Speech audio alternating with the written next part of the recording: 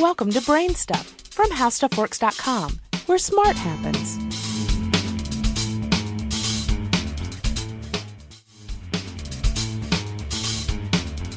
Hi, I'm Marshall Brain with today's question. Is it possible to use gas turbine engines in cars or other places besides jet airplanes?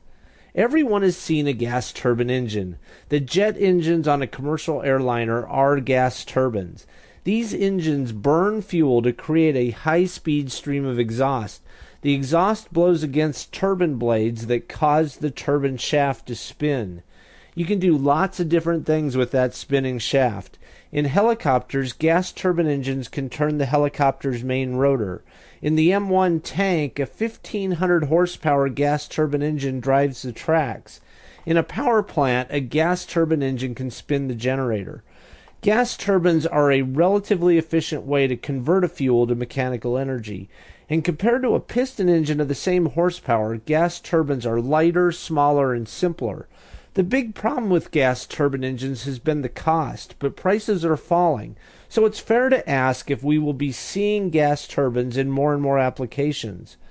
One place where gas turbine engines are likely to appear is hybrid cars.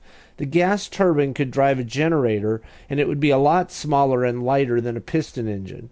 Small gas turbine engines have also been proposed as a replacement for batteries. A tiny gas turbine could, in theory, power a laptop computer.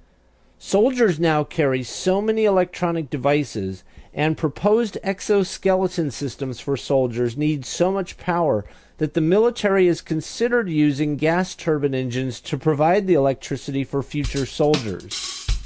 Do you have any ideas or suggestions for this podcast? If so, please send me an email at podcast@howstuffworks.com. For more on this and thousands of other topics, go to HowStuffWorks.com. And be sure to check out the Brain Stuff blog on the HowStuffWorks.com homepage.